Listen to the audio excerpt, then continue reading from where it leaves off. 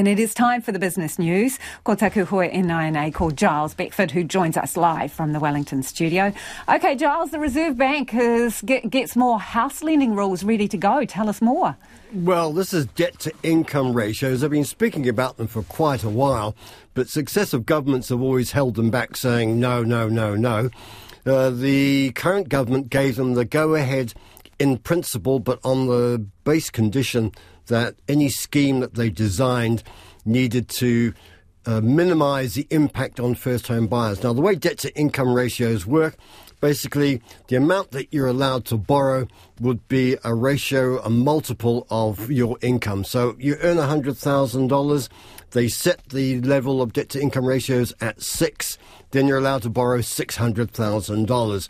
They're established in a lot of economies overseas, and they are seen as one way, in particular, of taking the steam out of a hot housing market and curbing perhaps property investors.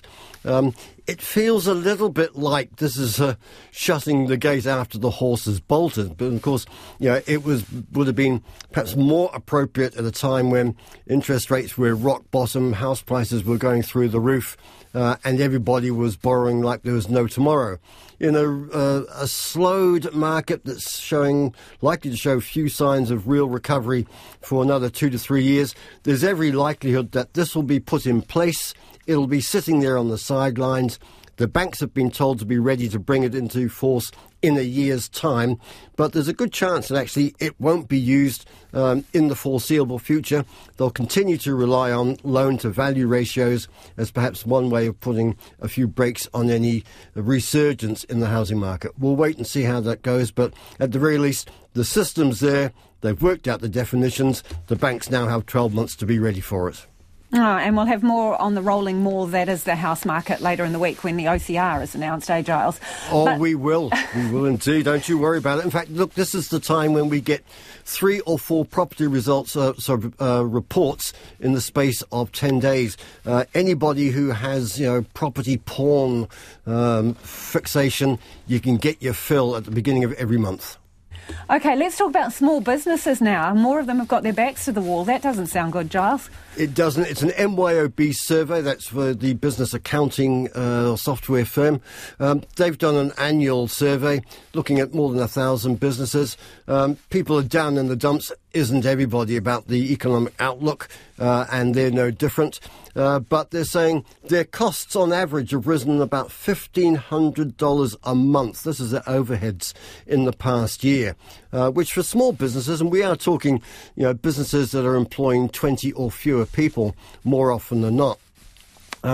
That's quite a whack. Rising interest rates and inflation, of course, are the chief criminals here. But for a lot of them, they're saying they could last 6 months, perhaps on the way they're currently trading, and then they'd have to dip into their savings, or they'd have to go along to the bank or some other lender to raise fresh finance to keep themselves going.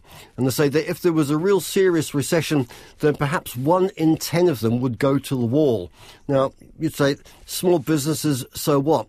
They employ several 100,000 people in the economy. We're talking perhaps towards close to 500,000 people in the economy, even though they only make up about, say, 20-25% of the economy. But they're vitally important for a lot of small communities. They're small businesses. They're big employers.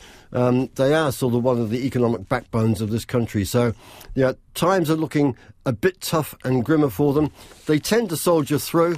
But, a warning sign here from this survey that times are going to be pretty tight for them for at least 6 months or perhaps a year. And Giles, the highs and lows from the market today, please? Well, it never really got out of bed. It was a pretty dull day for the local share market. Some big losses for some of the bigger companies. The top 50 index down 46 points. That's about 0.4%, just under 11,900.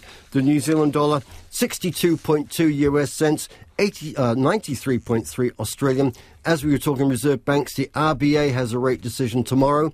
Will it hold or will it go up 25 basis points? We have our own one on Wednesday, 25 basis points or 50. That's the choices at the moment.